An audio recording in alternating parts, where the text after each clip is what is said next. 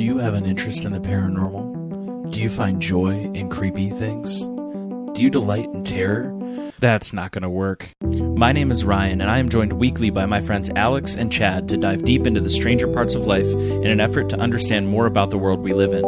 Come listen to our podcast, That's Strange. You can find us in all of your podcast players, so go, listen, now, and please review. We'd really appreciate it.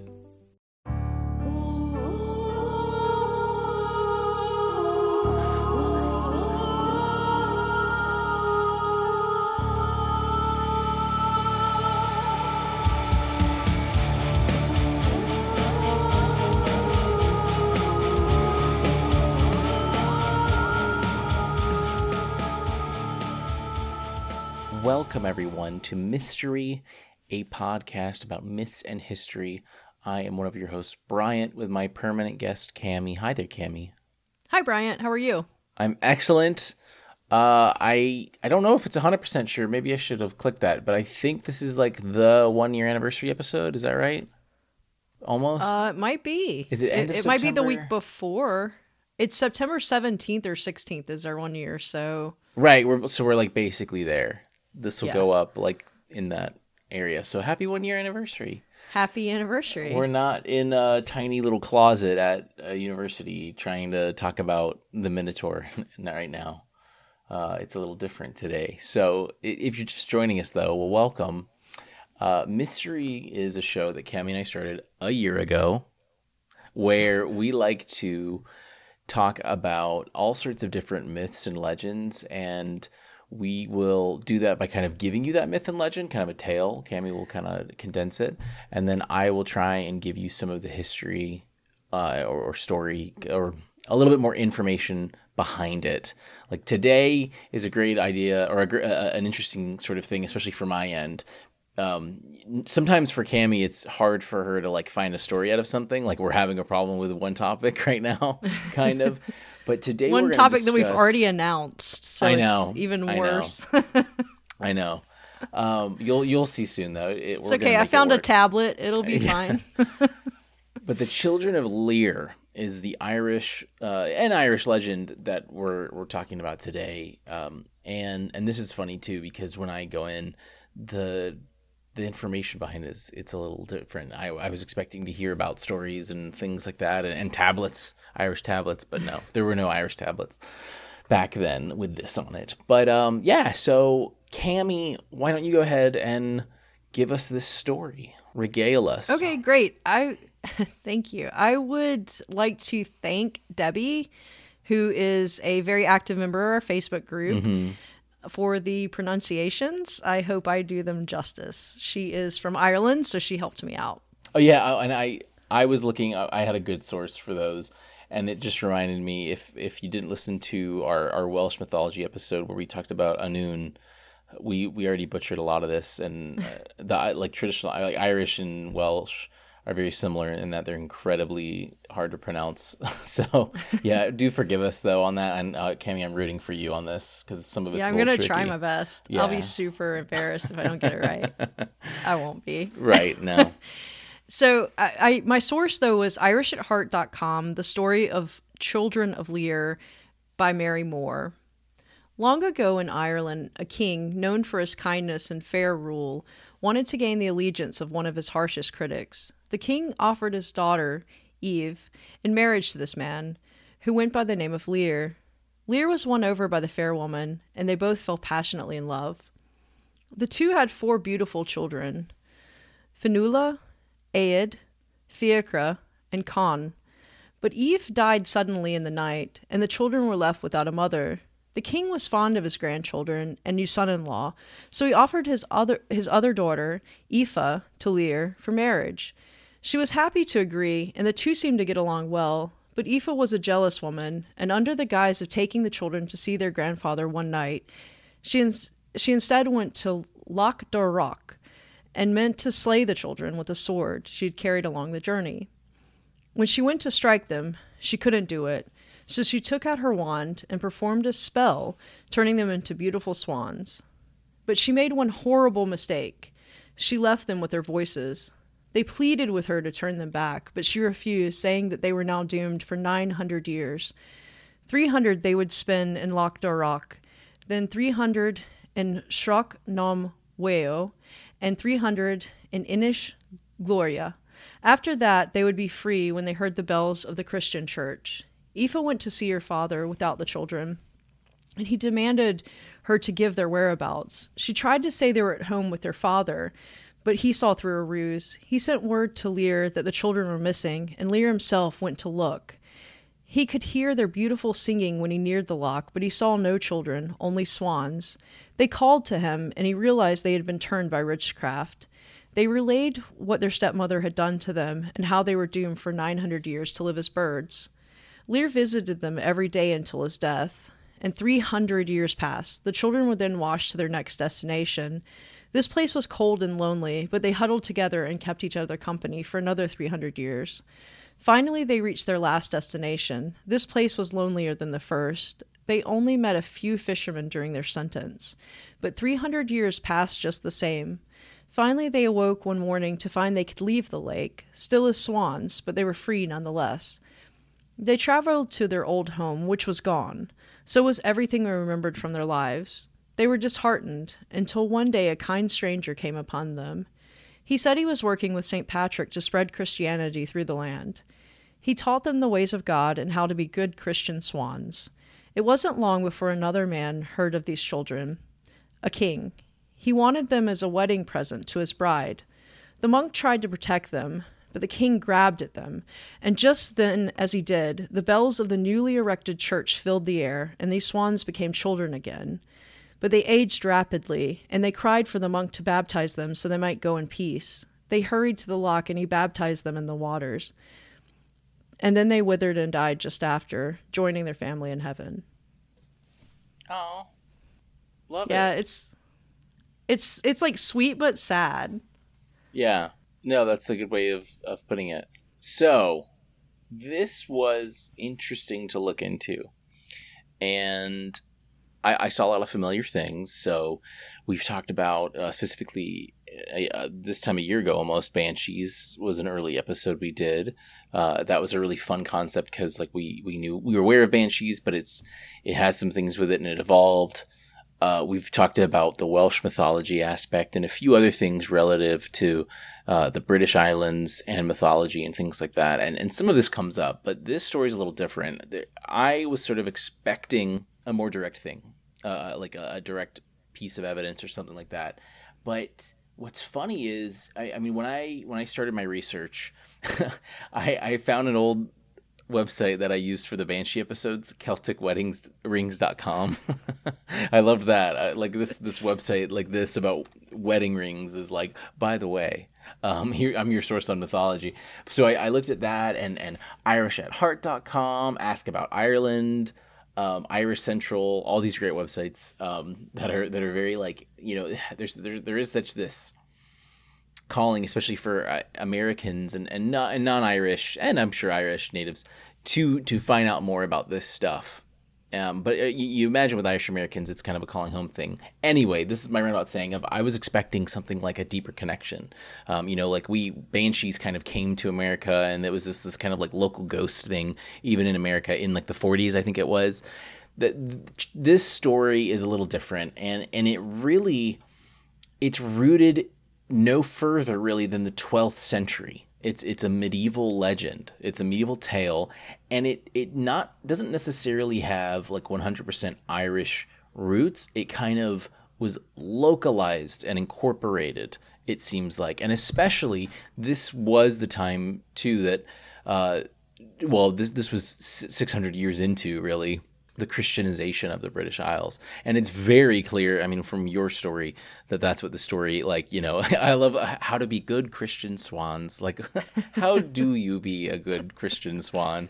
But that we, you know, not to reiterate what I've talked about a lot, but that was a really important part of the formation. And like we just talked about with New Orleans voodoo, about how voodoo and Catholicism mixed up a couple weeks ago. That was what happened in Ireland, but over the course of centuries and centuries.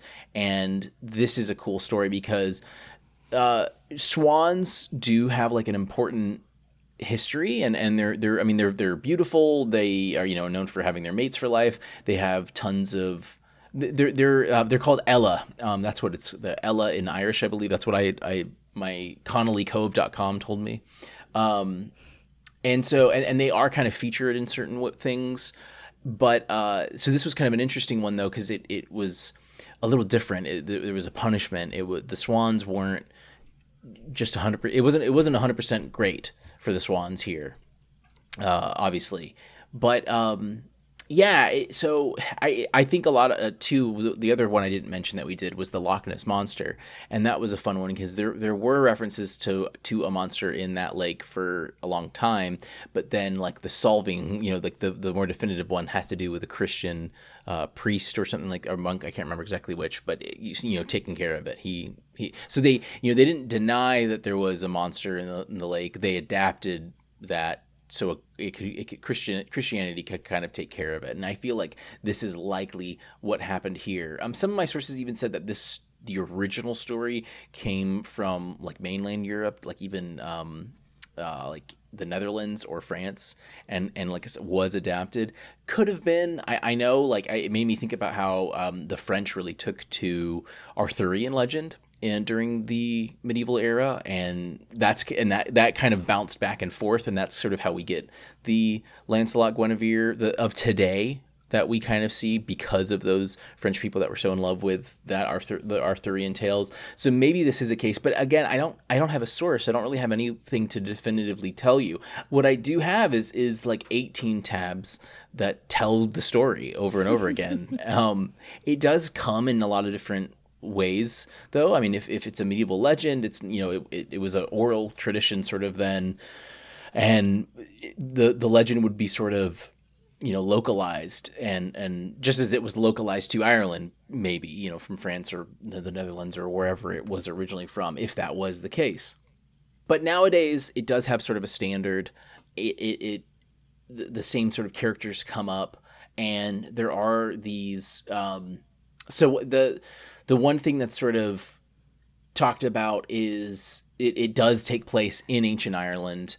It has to do with these ancient the people settlers of Ireland called the Tuatha De Danann. It looks nothing. Well, not nothing. It doesn't look like the word says that. It kind of looks like Tuatha, but Tuatha De Danann. And what was cool about these, so these were like an ancient race. This is the first time I think I've really run into these characters, these people, part of Irish legend. Yeah, I saw that too, where it's like, it's almost not even like humans is kind of how they describe it. Yeah, like they're right. kind of maybe not fairy folk, but similar in a way. Yeah, to that. they were divine pre-humans. It kind of reminded me. I can't. It was one Greek episode we did recently. I think it was with Peter, where I ended up talking about Dactyl Heracles. Do you remember this? It was it was a different Hercules. He was from the Dactyls. The Dactyls were like pre-Greek. They weren't humans, but they were humanoid deity people before, but they weren't gods. You know, it was kind of weird. But it was evidence of in Greece of these people that were, the race was dactyl, and they were human-like, and they were involved in the world with the cosmos and the gods, but they were separate entities. You know, it was interesting, kind of like, I guess, you know, you could say like like the dwarves, the way that the Norse and how kind of we think of dwarves. Yeah. You know, in Lord of the Rings, and elves, they're a different race. They're human-like. They're related in a lot of ways, but they're clearly different. You know.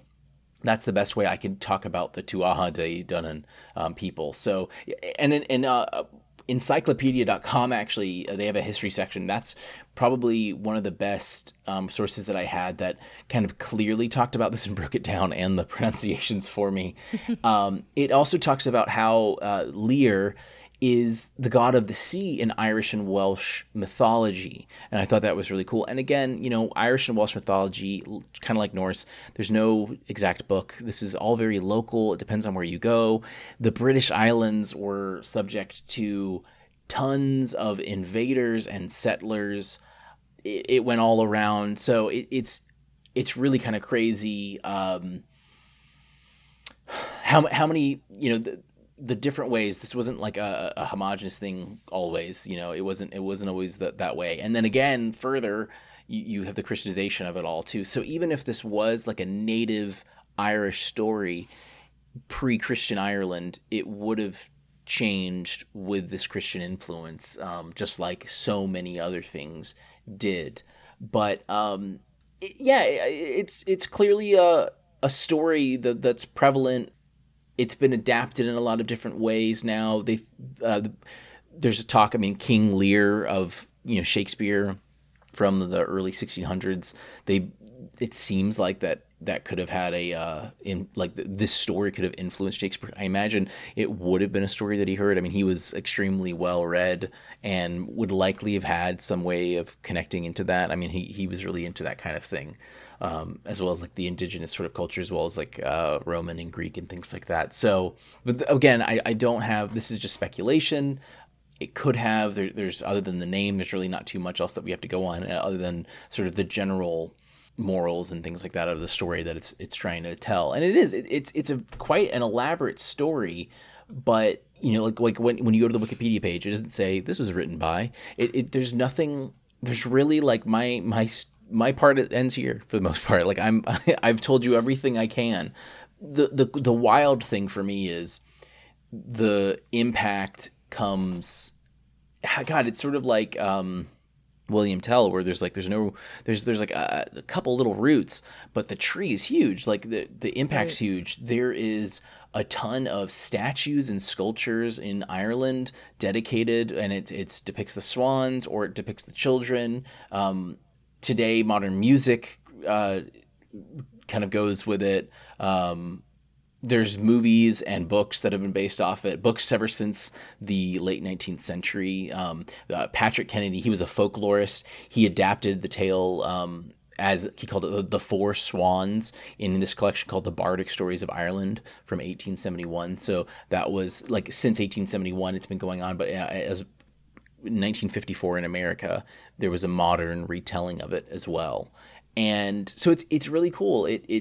I guess it's kind of nice that it doesn't have this strict story to it because it's been able to have been adapted so much. But it's a story of punishment and torment and suffering and love.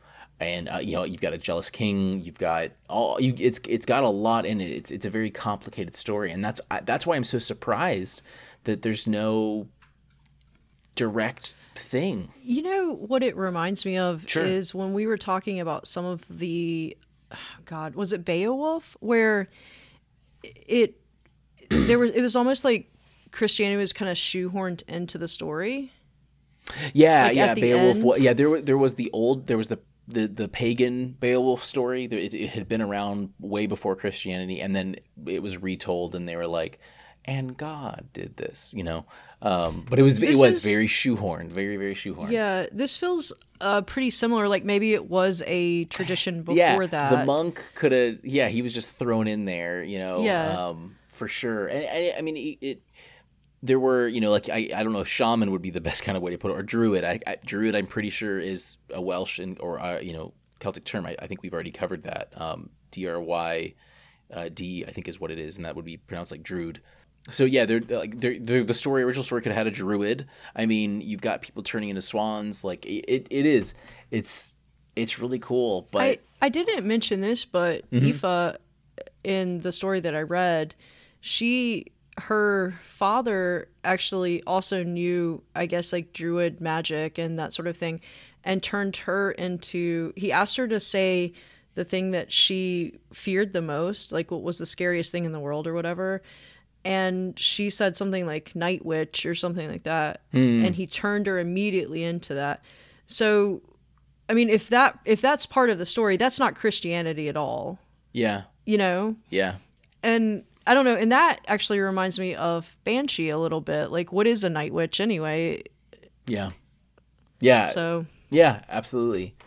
It's cool. It's yeah. I mean, basically, it follows a lot of what we've talked about before, where there are these sort of there's these clear Irish connections However, and you know, I didn't know this when I was just kind of reading around, and a lot of the sources didn't even mention this, but Lear is sort of regarded as like a god of the water, but there's not really like a strict pantheon in these mythologies like we would think of in Greek and all that. There's not, you know, it's weird. It's very local, but it just sort of filtered through and became this really strong story with these characters that were always in it and always sort of based around it being in this ancient time period, the Tuatha Dé Danann being involved. And yeah, I mean, you imagine if they were stuck to be swans for that long, it would cover this nice long period. And I don't know, it's just wild. And it still is getting new books and inspiring things today. I mean, it's extremely important in this period. In fact, God, you know, Peter, he studied, was it just British literature? We've got to bug Something him like about that, this. yeah. We got to ask him. He's in the mountains. We can't bug him. I know. But we will have to see. But Debbie did tell me, she was like, this story, I can't believe you haven't like come across it yet, because the story is, everyone in Ireland knows the story. There's not a person in Ireland that doesn't know it. That's awesome. Yeah, and I asked my mom, you know, my native English woman, so I wouldn't expect her. I mean, there's a chance, you know, she's, you know, Welsh and English, and she wasn't super familiar with it. It kind of rang a bell, you know, Lear. You kind of, your head goes to Shakespeare immediately, I think, and then that's kind of it. But it was just really interesting. Like several of the links I found were like this ancient Irish myth, and it's like, well, it seems like it's ancient Irish because it's set in ancient Ireland, but if I create a story and set it in ancient Ireland, it's not ancient Irish myth, you know. That's what I'm kind of, it's like a medieval myth set in ancient Ireland. But like many other sort of parts of these cultures that, you know, we're all about oral histories, the story definitely could have predated a lot. It could have, it being written down. Yeah. Exactly. Almost certainly it predated it being written down. Right. Yeah. So that's the cool thing. And the influences there, you know, like I said, in the sculptures and then in modern literature, from the 19th century and to today. I mean, there's like kids books in the 2000s, or like I would say young adult reader books that are based off of these myths and things like that too. And it's cool. There's a lot you can do with it. It's very flexible. It's very like fairy tale like, but not kind of the same. I mean, you know, we've got some really cool stuff there. I mean, getting turned into the swans, like it definitely has like the 3-act play kind of setup, you know. Yeah, it does. And there's the two kings, and there's I'm supposed to be the king, or I want to be the ruler, and yeah, it's a really rich story. I'm glad that we've touched on it. I just was like really surprised that I found so many websites that were willing to tell me the story, but there really wasn't a huge basis behind it. But again, that helps, I think, make it really open and flexible in the way that you tell it. So yeah, I really liked it. I really did. I kind of like just wanted to look at the footnotes too, and encyclopedia.com did a really good job of giving it, because I wanted to hear your rendition of it, because I had not heard of it before. A lot of this stuff is interesting. It seems familiar to me. Yeah, but I don't know. Supposedly, like Swan Lake is based somewhat on this, like the transformation, and the swans or something. So I might be thinking of that, but as I was reading through, I was like, this does sound kind of familiar, but I didn't really know. Like I didn't know how it was going to end or anything. It's all these literary elements that are, or in storytelling elements, I think, that are really consistent throughout a lot of stories, and it definitely does that. But no, I hadn't heard of it, but I can think of it's sort of like the apple off the head thing, shooting an apple off the head from William Tell. It's like I remember I've heard of that. Maybe it was a cartoon that did it when I was a kid or something like that. But so it's those tropes, like fairy tale, medieval storytelling tropes that kind of went around. And so yeah, well, in short, it is set in ancient Ireland. It probably is an oral history story that did pass on. Lots of different renditions then, though. Lots of localizations, I would imagine. And a lot of these websites admit this. They do say that. They don't really kind of go on beyond that. But yeah, it's a great story. It's influencing today. I didn't see anything that said, and this is the clear connection to Swan Lake, other than swans and transformations and stuff like that. But that isn't a super consistent theme, so that definitely could be it. And just like, I mean, King Lear, these general ideas, these general morals and stories that they're trying to tell. So yeah, it was a really good story. I'm glad that we touched on it. It was cool to go back to Ireland and it wasn't a ghost trying to destroy you. So this one was a little happier. Well, yeah, thanks so much, Cammie. Thanks, Debbie, for helping us out. Let us know how we pronounced everything. It's tough. It's really tough. But I'm really glad we got to do this. Everyone, let us know what you think. If you were familiar with this, our Facebook group is really active. That's probably the best way to get with us. But you can also watch this on YouTube. Follow us on Twitter too. We'll send out some funny pictures called memes every now and then and let you know when new episodes post. But yeah, I think that about covers it, Cammie. Thanks for your story. I really appreciate it. Thank you, Bryant. Excellent. Well, everyone, we will see you next time.